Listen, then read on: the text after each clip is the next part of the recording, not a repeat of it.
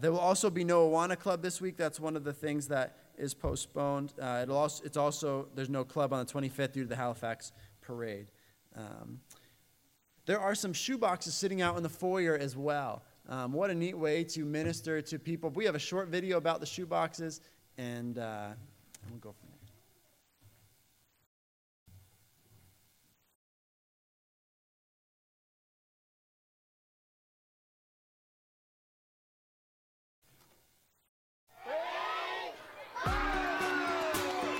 Children receive their gift boxes with such excitement. You see it on their faces, on their smile, in their eyes.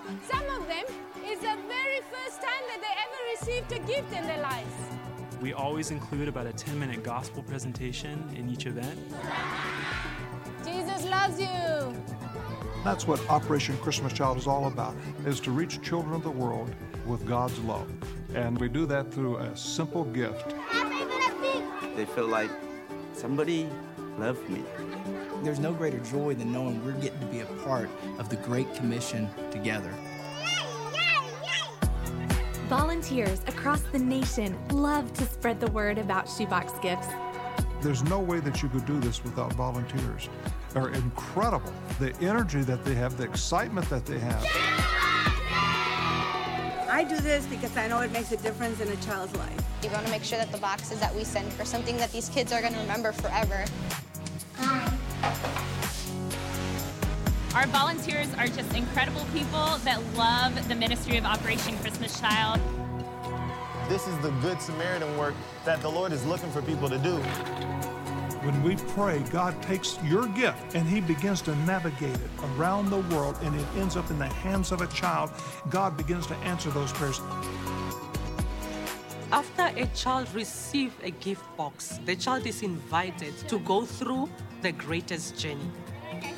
They know the story of God, and they can tell others by using the books. In the hands of the local pastors, these boxes can be used as a tool to touch a whole community. The Great Commission, we're to go into all the world to preach the gospel, to make disciples of all nations, to baptize in the name of the Father, the Son, and the Holy Spirit. Evangelism, discipleship, and multiplication. That's what we do. With the sound so full it cracks the sky.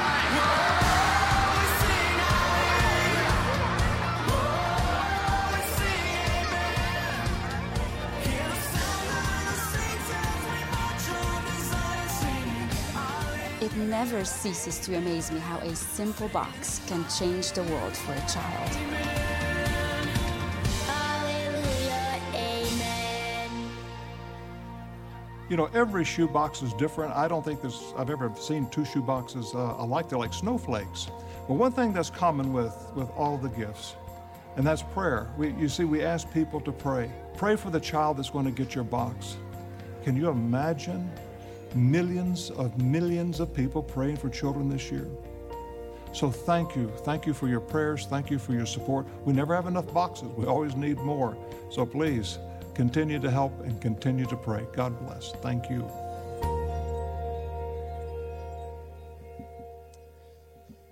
What a neat opportunity that we could have to really bless people. There are plenty of shoe boxes out there that are left. I encourage you to take one of those home, or two or three home with you. And there's instructions in there as far as what to put in, what not to put in, how much money you need to include as far as shipping goes and stuff like that.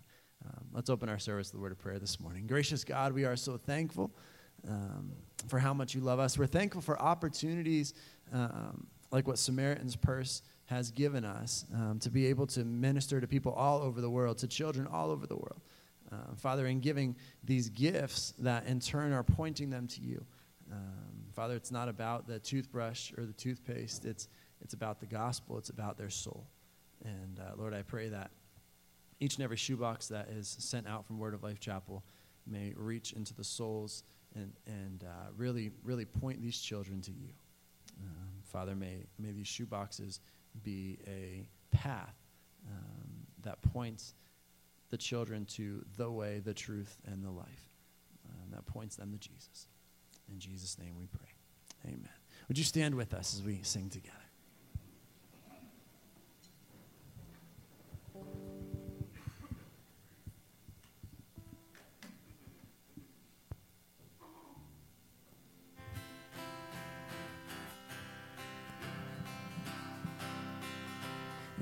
set your rule and reign in our hearts again. Increase in us, we pray. Unveil why we're made. Come set our hearts ablaze with hope, like wildfire in our very souls. Holy Spirit, come invade us now. We are your church. We need your power in us. We seek your kingdom first. We hunger and we thirst. Refuse to waste our lives, for you're our joy and prize. To see the captive hearts released, the hurt, the sick, the poor in peace. We lay down our lives for heaven's cause. We are your church. We pray, revive this earth. Build your kingdom here. Let the darkness fear. Show your mighty hand. Heal our streets and land. Set your church on fire. Win this nation back. Change the atmosphere. Build your kingdom here. We pray.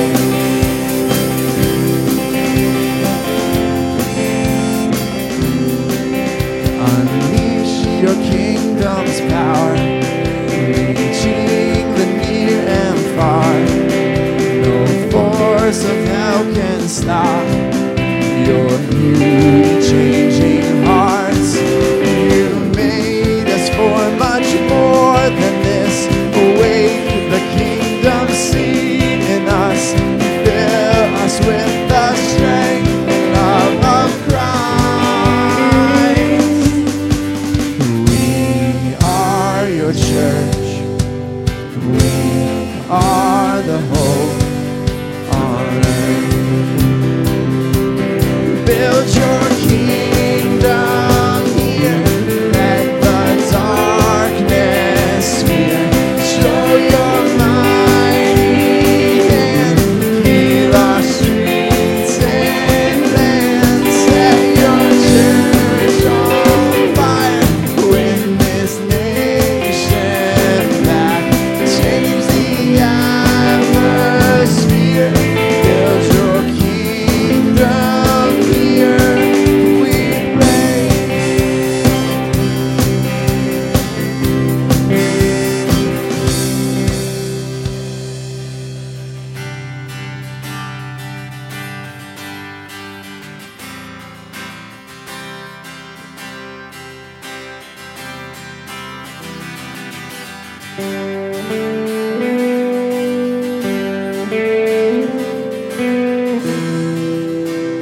He's coming on the clouds. He's coming on the clouds. Kings and kingdoms will bow down. And every chain will break as broken hearts declare his praise. For who can stop the Lord Almighty? Our God is the Lion of Judah. He's roaring with power and fighting our battles. Every knee will bow before him. Our God is the Lamb that was slain for the sin of the world. His blood breaks the chains. Every knee will bow before the Lion and the Lamb. Oh, every knee will bow before the Lion.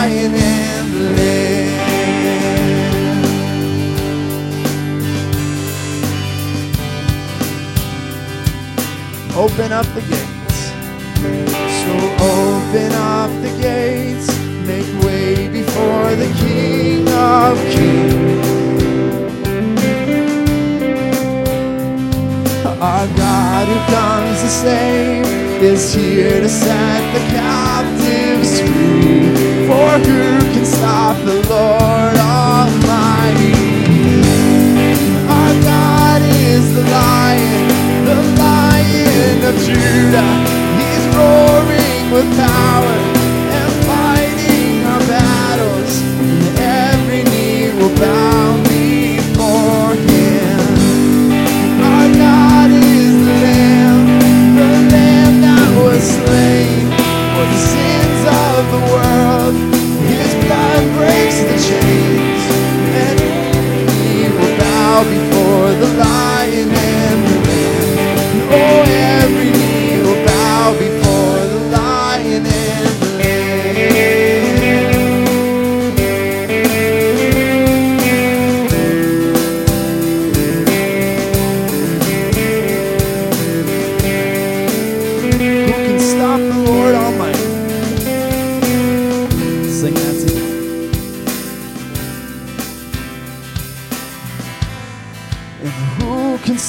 the Lord Almighty. And who can stop the Lord Almighty? And who can stop the Lord Almighty? And who can stop the Lord? And our God is the Lion of Judah. He's roaring with power and fighting our battles, and every knee will bow before Him. Our God is the Lamb that was slain for the sin of the world. His blood breaks the chains.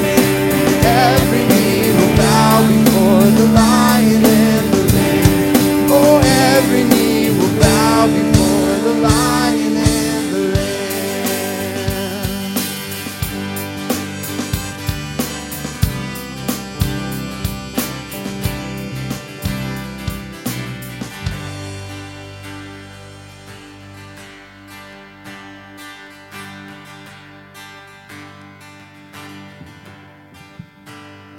Even though I walk through the valley of the shadow of death, Your perfect love is casting out fear.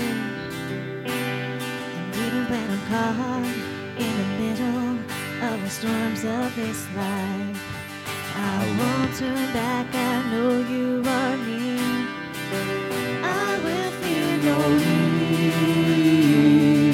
evil, for my God is with me. If my God is with me, whom then shall I fear? Whom then shall I fear? Oh no, never let go.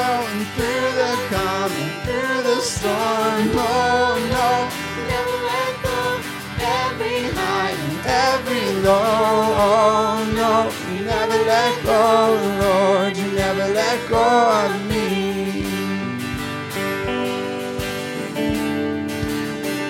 And I can see a light that is coming for the heart that holds on. Glorious light beyond all compare. There will be an end to these troubles, but a friend that's in me. Live to know You here on the earth. I will fear no evil, for my God is with me.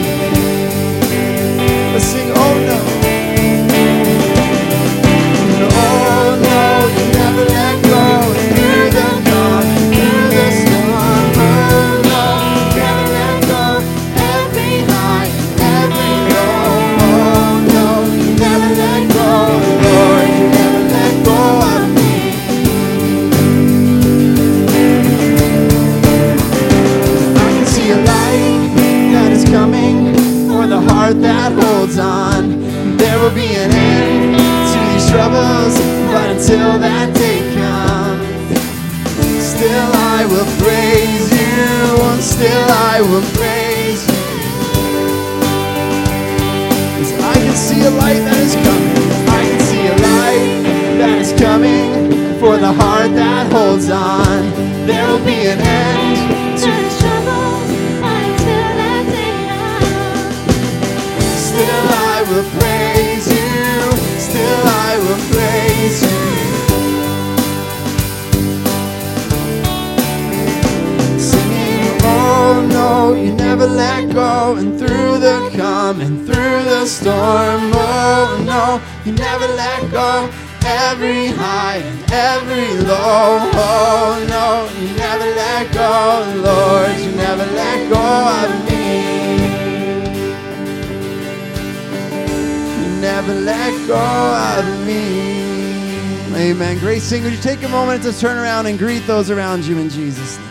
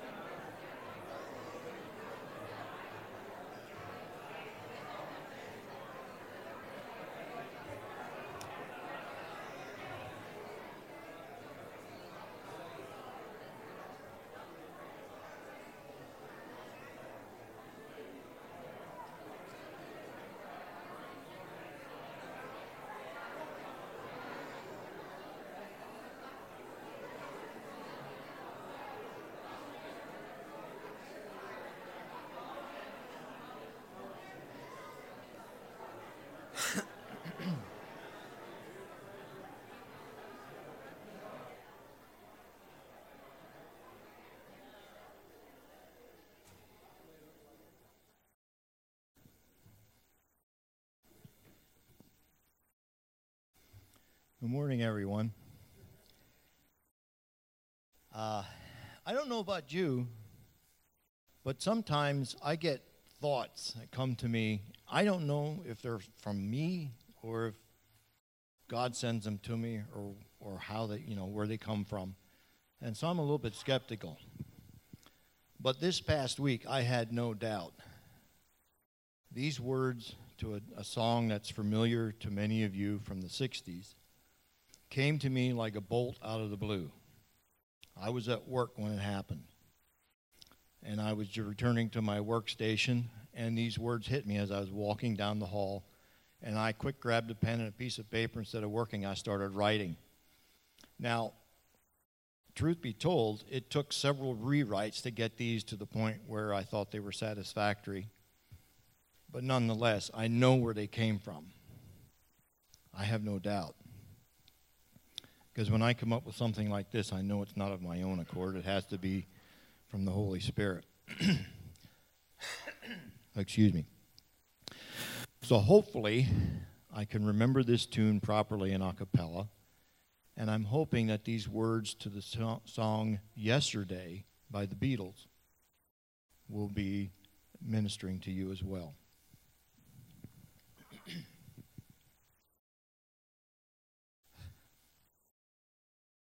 Yesterday, pain and darkness were my destiny. Now I know I'll live eternally, 'cause Jesus died to set me free. Suddenly, I'm not the prisoner that I used to be. My chains have fallen off of me. Oh, saving grace came suddenly. Why he loved me so, I don't know. He bore my sin. Now by trusting him, my soul belongs to him. Yesterday, I was just a person lost in sin, but Jesus saved me from that sin. Oh, I believe in loving him. Why he died for me, don't you see, he never sinned. I'm the one who sinned. Now praise God, I belong to him. Yesterday, I was blind, but now I see, 'cause saving grace has come to me. Oh, I believe he set me free.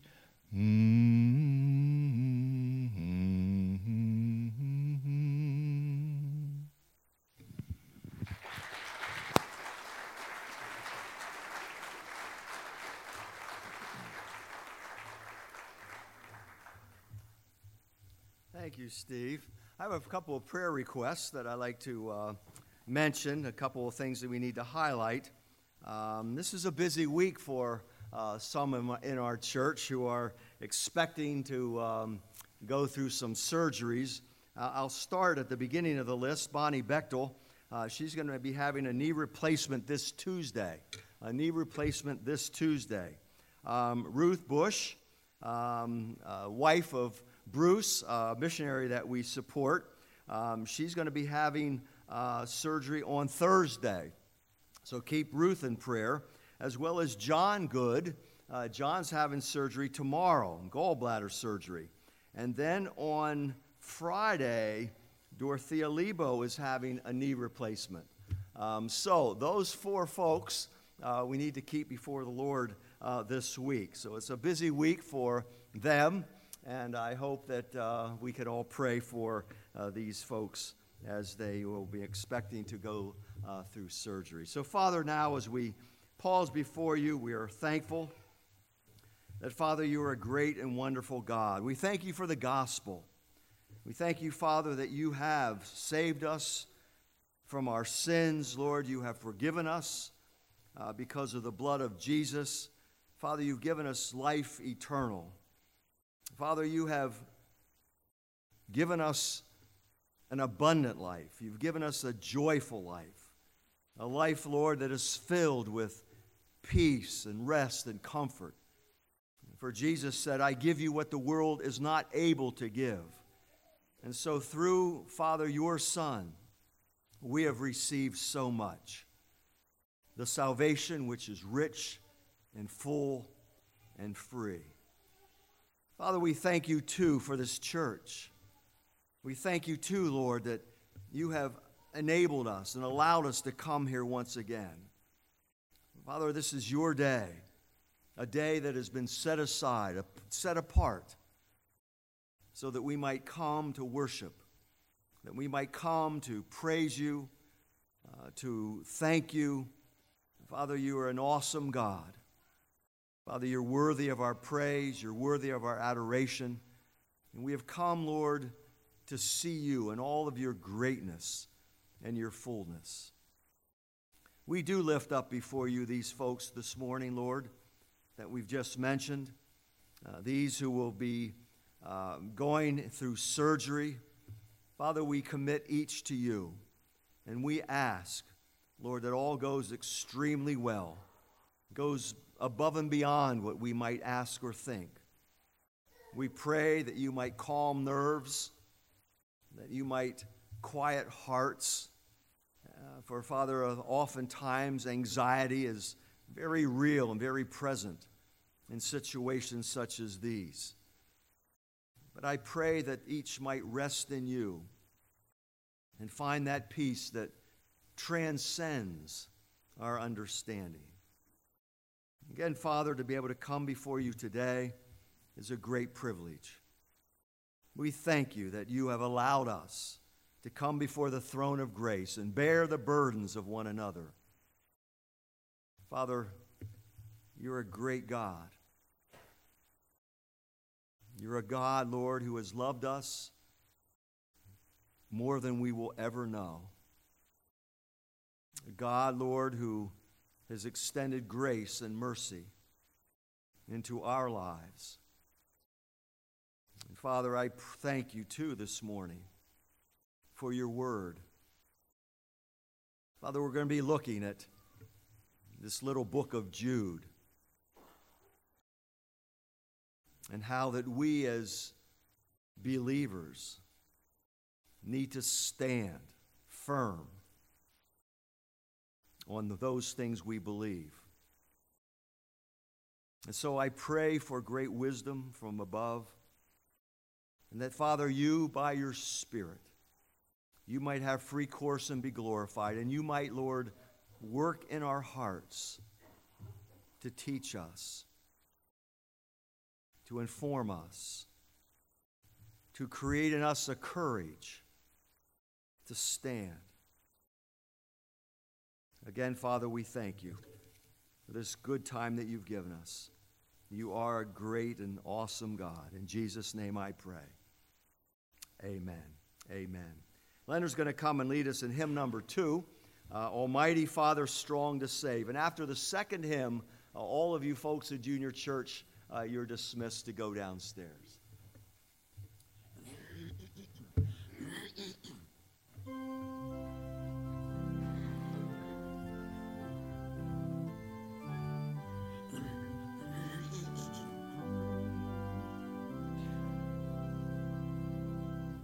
Almighty Father, strong to save, whose arm hath bound the restless wave, who bids the mighty ocean deep its own appointed time to keep. Oh, hear us when we cry to thee, for those in perils on the sea. Oh, cry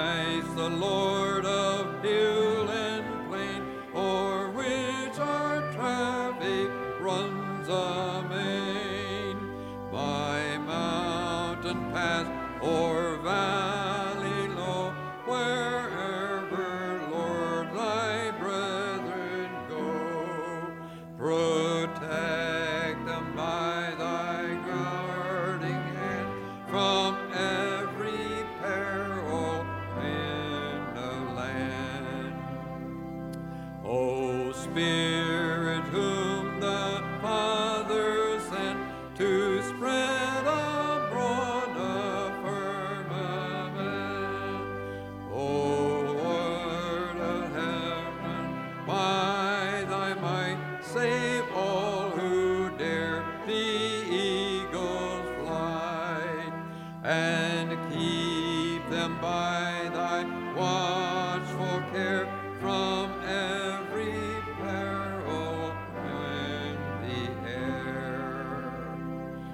O Timothy of love and power, our brethren's shield in danger's hour, from rock and tempest, fire and foe, protect them where'er they go. Thus evermore shall rise to thee glad praise of land and sea. Amazing grace, how sweet the sound that saved a wretch like me. I once was blind, but now I see. Hymn number 288. 288. I'm going to ask you to stand with me as we sing this, and as the pastor announced, those in the junior church can be dismissed. 288.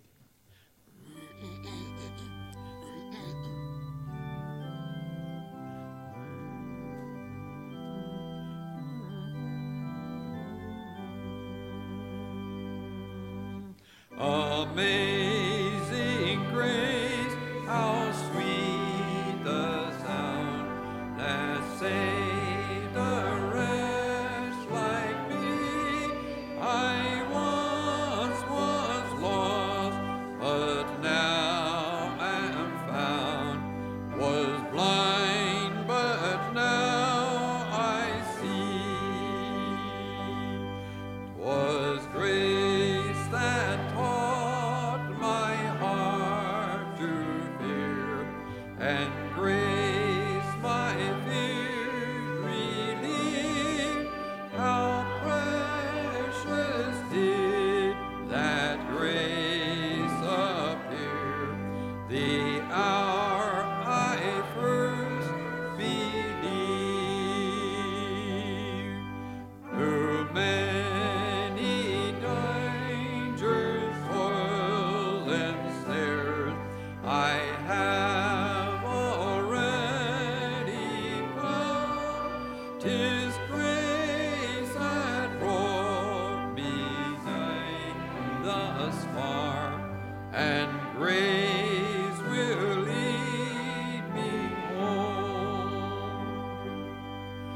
When we've been there 10,000 years, bright shining as the sun, we've no less days to sing God's praise than when we first begun. Thank you. Maybe.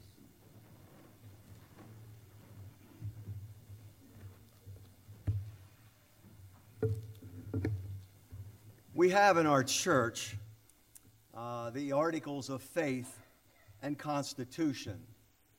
And in those Articles of Faith and Constitution, we list out things we believe and how the church ought to function. All of those things are included.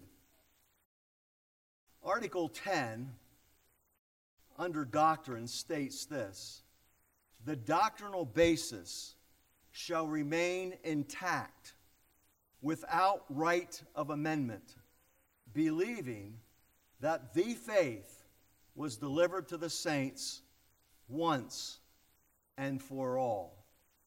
Let me read that again.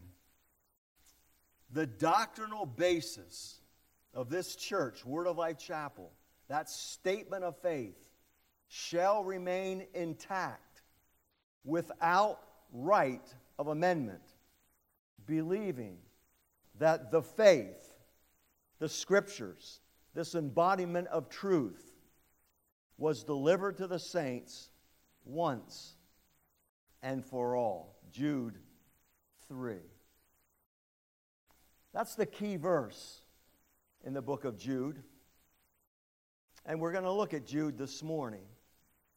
But isn't it interesting that the statement of faith that has been formulated by the founding fathers of Word of Life Chapel have stated in this article that it cannot be changed, believing that God's Word does not change.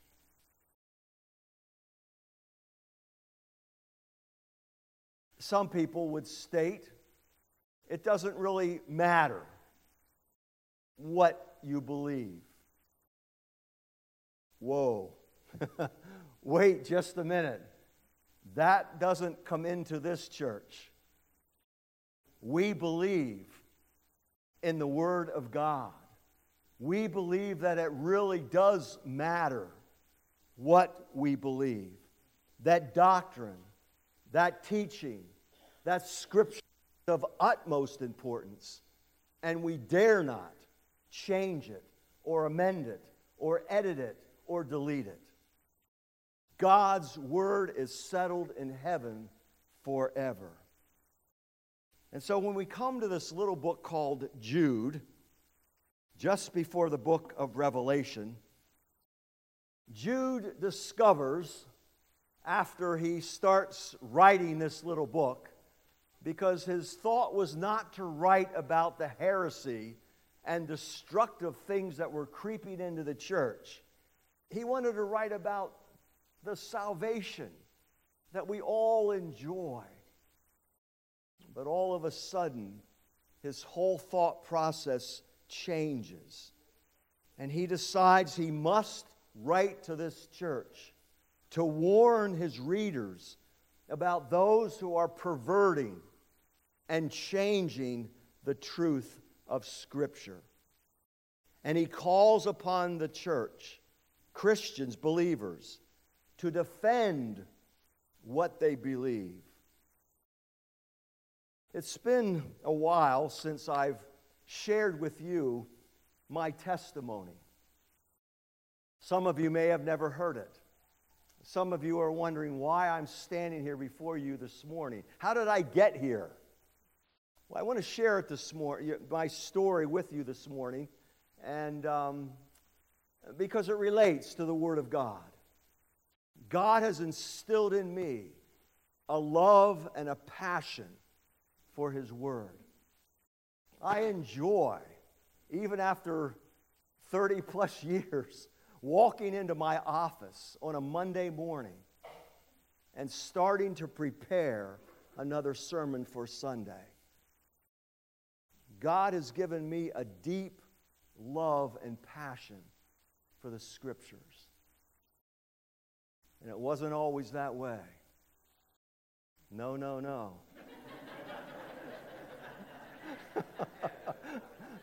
No, no, no. It was not always that way. Okay. Oh, isn't that cute? You know, I graduated from Millersburg in 1968, and my wife and I came all the way through the school system. I went to Harrisburg Area Community College.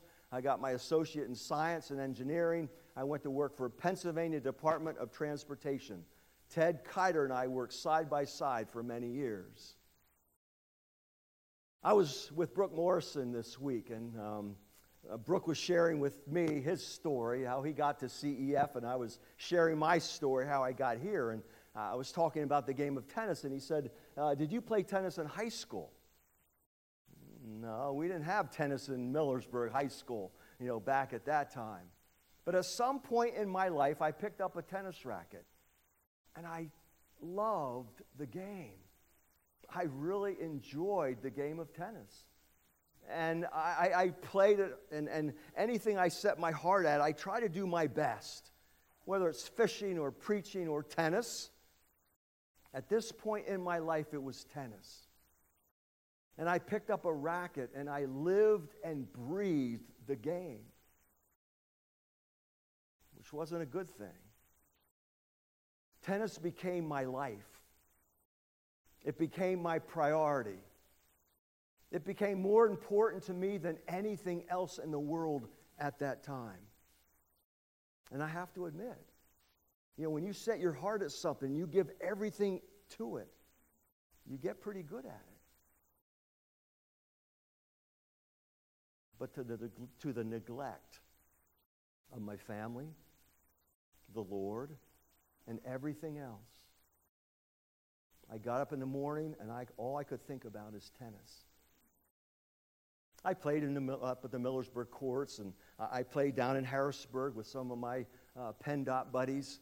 And at lunch, I would run up Cameron Street and do the whole big circle thing, getting in shape and lift the weights and do all those things that you need to do. And then there was this guy I worked with, Amar Bajandas, and Ted, of course, this little Indian. He's only about this big. And he and I started to enter tournaments down in Harrisburg. We never did very well. But it was fun. It was fun. And we got some experience. And then I decided to play a couple single tournaments. I entered into the Lower Paxton Open down in Linglestown.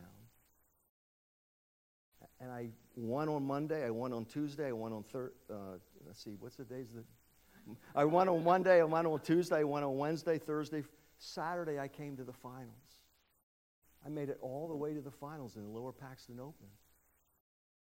And I was beaten, which was okay. I wasn't discouraged at all. It was like 6'3", 6'4". I still have the Sentinel or the Harrisburg paper article. I still know the name of the guy that beat me, but that was okay. Because I was encouraged. I made it all the way to the finals in this Harrisburg tournament. And it encouraged me so much that I was determined that next year, now we're in the 70s, next year I was going to win. I had no doubts in my mind. That was my tournament. I ran harder, I lifted more weights. I prepared for a whole year for that tennis tournament the following year. And finally the week came. And I won on Monday and I won on Tuesday. And I was blown away on Wednesday.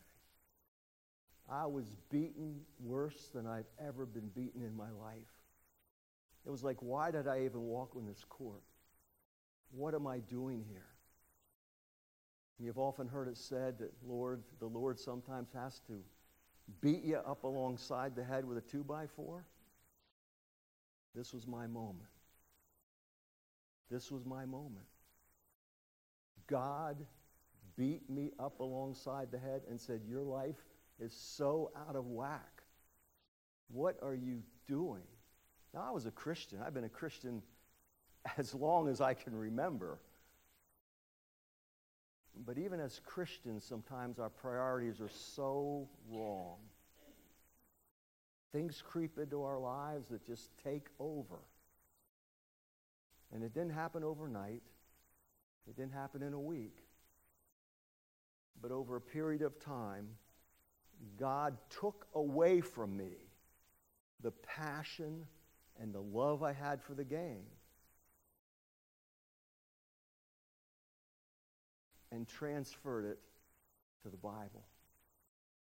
I fell in love with this book as much as I love tennis, as much as I gave my heart to tennis. All of a sudden now it's like I can't get enough of this book. It's like every morning I wake up and think about the Bible. I would set my alarm early to get up and memorize and study. And you know, God is an interesting God. The work I did in the soils department in the winter, they would send in soil samples from outside and we would test them in the lab. When the ground is frozen, you can't dig up and send in samples. Our winters were slack and it was a very light.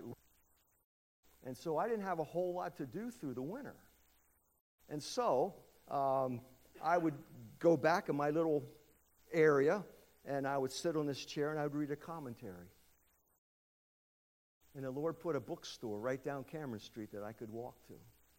If I was finished with 2 Peter's commentary, I'd go down to the bookstore and I'd buy Ezekiel. I'd finish Ezekiel. I know, I shouldn't be doing this in work time, but but you know, this was my winter. All winter long, I just read and read and read and studied and studied and studied. I couldn't get enough. I couldn't get enough. Until God said, you've done enough on your own now. It's time to go to sit under the professionals at Bible college and seminary. And I can remember the first day my wife and I, we went to a class at LBC. It was one of those days you just go and, you know, you sit under a class and they go through all the orientation, those things. And I was sitting under this one professor and he was teaching, I think, the book of Titus. And I was sitting there thinking, oh my word. You mean I can just do this in class day after day and just saturate myself with the Word of God? For 6 years I studied God's Word.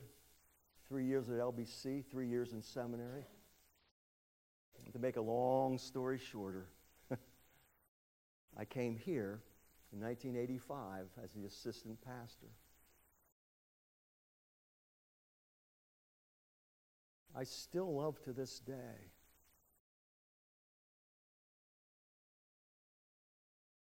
the Word of God. It has meant so much to me over all of these years. And as I said, even today, I go into my office on Monday morning and to open the pages and, you know, Brooks Solberg, he was one of the pastors out at David's church. And I remember when I saw him, he had a heart attack one day, and I went to see him at the hospital. And he said to me, as a pastor, a fellow pastor, he said, think about this for a minute. You and I, we're being paid for what we love to do. I mean, it doesn't get any better than that, does it? To be paid to study the Word of God in preparation to teach it or to preach it. So here's Jude. And Jude is saying to this church, there are some out there that are perverting. There are some out there that are changing what God has already written. What do we do about that? As a Christian who loves the Word of God, who stand on the Word of God, we who know this book doesn't change. What do we as Christians, what do we as a church do when we hear of those who are perverting it, changing the gospel? Well, let's see what Jude has to say. Jude's message is this: God has spoken. God has spoken, and we must take a hard stand for the truth of what is written in the Word of God. And the key verse, as I said, is verse 3. It's the verse in which this doctrinal, or this statement in the Articles of Faith is based upon. Look at Jude chapter, not chapter, there is only one chapter, but look at Jude 3. It says this: Dear friends, although I was very eager to write to you about the salvation which we share. You see, he wasn't planning on saying all that he's going to say. He wanted to write about this wonderful salvation that they share. But I felt compelled to write and urge you to contend for the faith that was once and all entrusted or delivered to God's holy people. This is the purpose of this little book. This is the purpose of why Jude writes. I have entrusted you, God said, I have entrusted the saints, God's people, with this faith. He writes to friends. He speaks of these friends in verse 1 as being called and loved and kept for Jesus Christ.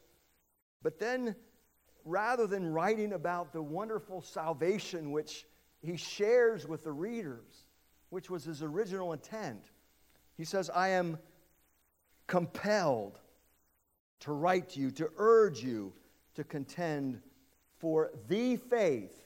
This is not your faith that you put in Jesus. This is the faith. This is this body of information that it was believed by the early church. This is the gospel. This is the message of salvation. This is the body of objective truth. The Word of God that has been trusted to the saints, to God's holy people. This truth has finality and is not subject to change. We dare not change what God has written. Back in the book of Revelation, just a couple pages back, let me read to you in the very last chapter of Revelation what God says here about this book, Revelation, but certainly applies to all of Scripture. In Revelation chapter 22 and verse 18, we read, I warn everyone who hears the words of the prophecy of this scroll.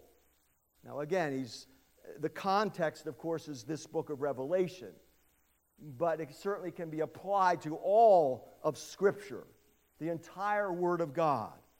I warn everyone who hears the words of the prophecy of this scroll that if anyone adds anything to them,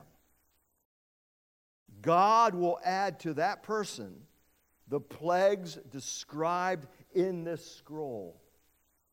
And if anyone takes words away from this scroll, God will take away from that person any share in the tree of life and in the holy city which are described in this scroll. God's word is final. God's word is not to be changed. We are not to add to it. We are not to take away from it. God has written what is before us. And this book is settled in heaven.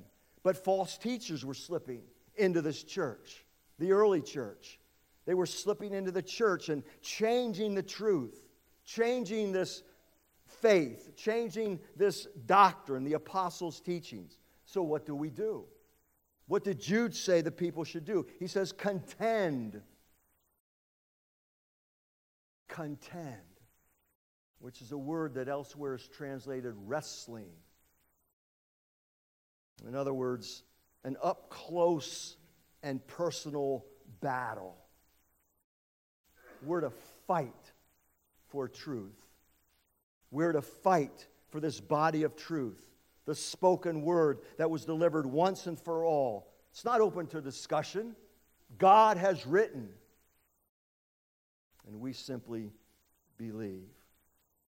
Article 10, doctrine.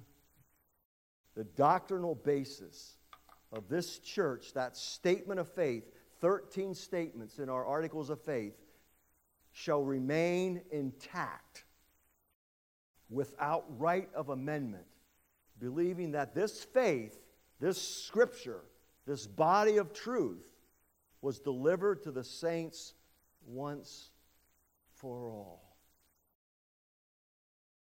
You know, as I was reading through this, my wife says I get too emotional in my old age.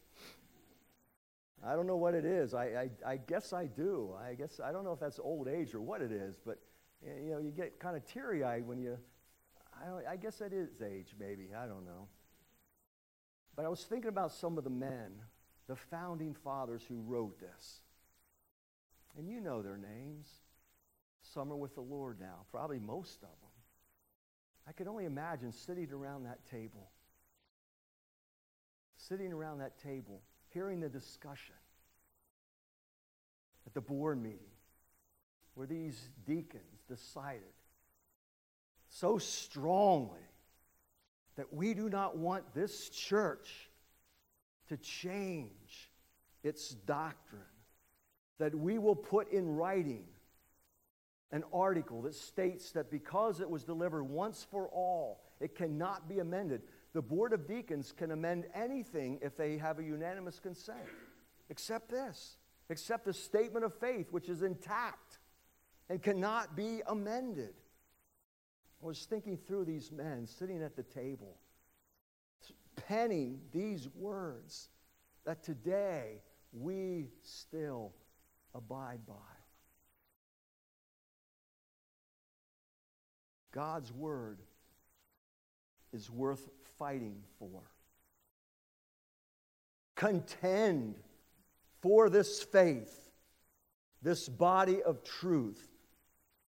Don't allow it to change. The problem was that false teachers were invading this church. False teachers were slipping in. You know, Jude is not the first one to mention all of this, was he? I mean, Jesus mentioned it, Paul mentioned it, Peter mentioned it, Jude mentioned it. So many warnings came from Jesus and Paul and Peter, and now Jude. Look at verse 4.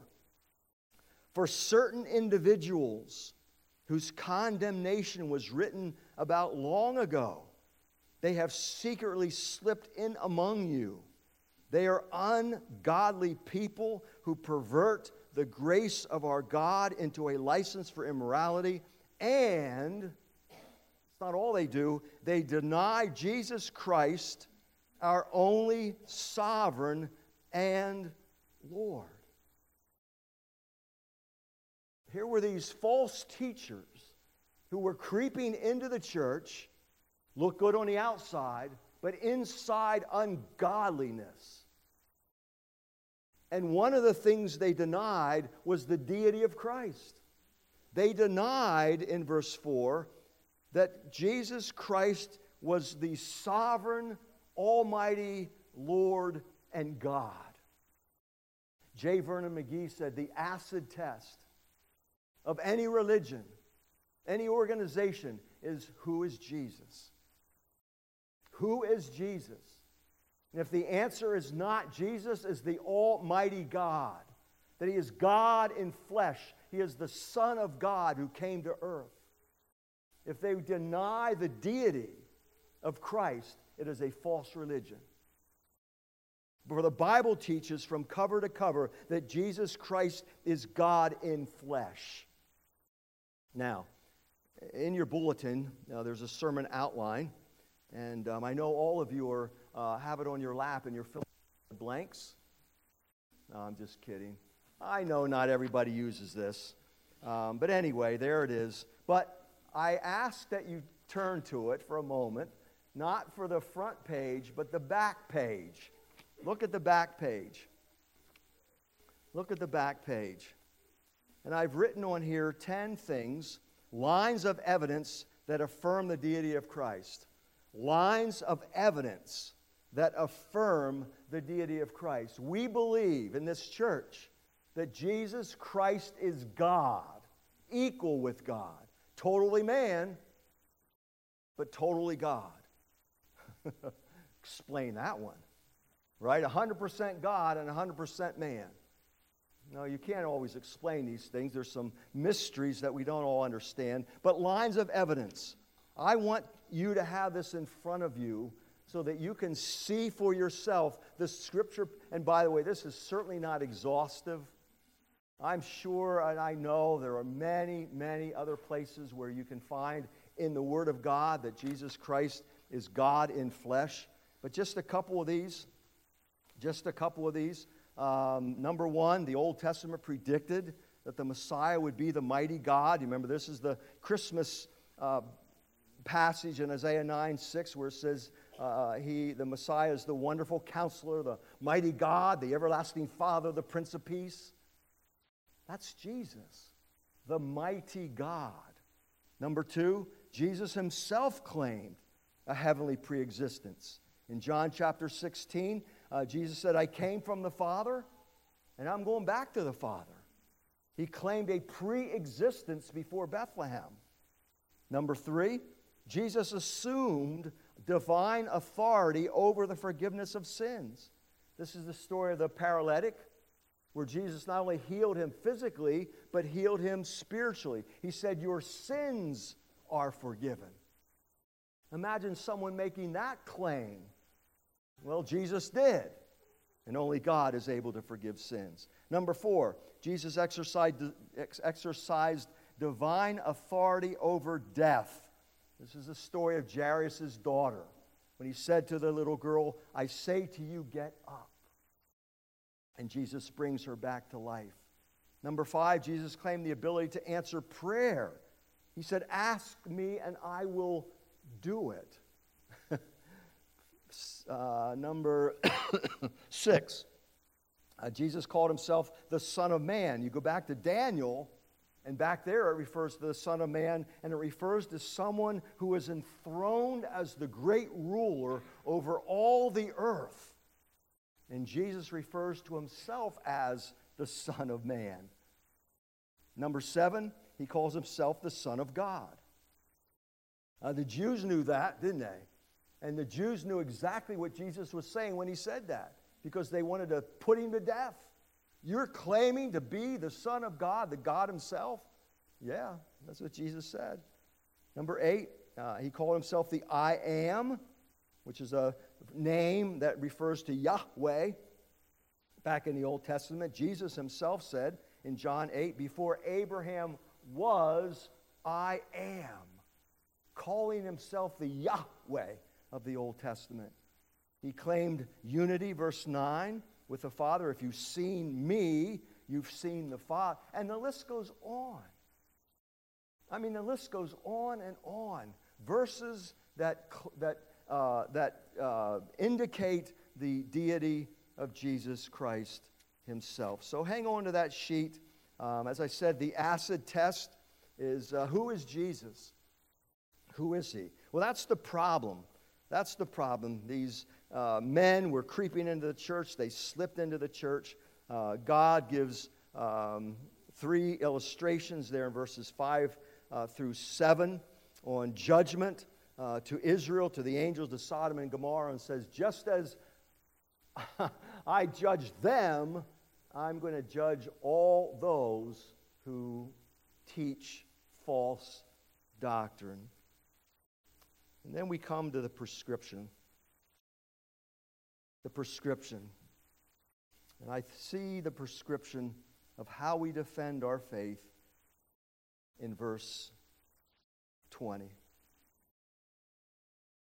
He says, but you, dear friends, build yourselves up in your most holy faith and pray in the Spirit. Build yourselves up in your most holy faith. Remember what faith means in this context. Faith is God's revelation that has been handed down by the apostles, embodied in the teachings of Jesus, and now recorded in the Scriptures. That book you have in your lap, that's not just any other book. That is a unique book. That's why it's called a holy Bible. Holy meaning set apart, unique, nothing like it in the world. This faith is a most holy faith. The Bible says we should study to show ourselves approved unto God. You see, there's no shortcuts to spiritual growth. If we're going to know false doctrine, we need to know the truth. Someone said to me years ago, and I don't know if it's even true, but I'll share it with you. Those who are experts in counterfeit money, one of the things they need to know, it sounds right, is the real thing. How do you know a counterfeit $20 bill if you don't know the real $20 bill? So you need to know the real bill to see and recognize the false counterfeit bill. Well, I apply that to Scripture. How do we know what's not true if we don't know what is true? So we build ourselves up in this faith. We study this book. We memorize this book. We meditate upon this book. We read this book. We saturate ourselves in the Word of God in order for us to know falsehood. But then also pray in the Spirit. We build ourselves up in this most holy faith, but we also pray in the Spirit. The NIV Study Bible says, according to the Spirit's promptings and with the power of God's Spirit. You know, we're supposed to be led by God's Spirit. We're supposed to be directed by God's Spirit. We're supposed to be following the footsteps of the Spirit of God. And that includes prayer. We're to be prompted by God when we pray, led by God when we pray, praying under His direction, under the Spirit's influence. The Bible says we're to be filled with the Spirit of God, which means to be controlled by God's Spirit. So in our prayers, we're to be controlled by God's Spirit and be empowered by Him. You know, we do live in interesting days, don't we? Today. These are interesting days that we live in. Interesting times. Jude says in verse 17, let me just read a couple more verses and then we'll be dismissed. He says, "But dear friends, remember what the apostles of our Lord Jesus Christ foretold. They said to you that in these last times there are going to be scoffers who will follow their own ungodly desires. These are the people who divide you, who follow mere natural instincts and do not have the Spirit." The coming of these godless men, these false teachers, shouldn't take us by surprise. It's been foretold by Jesus, by Paul, by Peter, now by Jude. It was predicted by the apostles. They continually would warn us of godless apostates who would creep into the church. And so what do? We're to stand for the faith. We're to stand and contend for the faith. We're not to sit idly by, to sit in our castles with our drawbridges shut tight.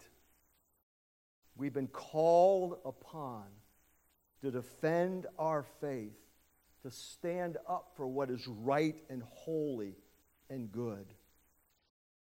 The Bible calls us soldiers. The hymn writer we sing of being soldiers in God's army. And as soldiers, for the truth of the Word of God, we are content to contend for the faith that was once delivered to God's holy people. Father, we thank you for your Word. It's a Word, Lord, that we love, we enjoy, we study, meditate upon. It's a Word, Lord, that guides us in life. It's a Word that instructs and teaches. It's there for our correction, our rebuke. Lord, it's what we live by. It's your spoken Word. And may this church, I pray, always hold fast to the Word of life. So guide us and help us, Lord, to stand. In Jesus' name, amen. Hymn number 457. Hymn number 457. Lead on, O King eternal. The day of March has come. Henceforth in fields of conquest your tents shall be our home.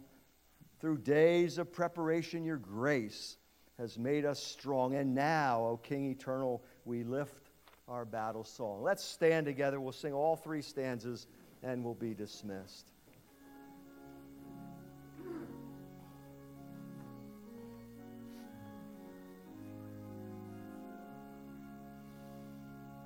Lead on, O King eternal, the day of March has come.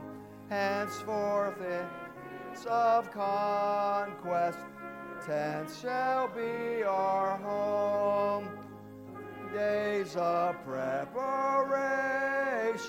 your grace has made. And now, O King eternal, we lift our battle song. Lead on, O King eternal, since fierce war shall cease. Holiness shall whisper sweet amen of peace. not with swords clashing nor roll of stir. Draw with deeds of love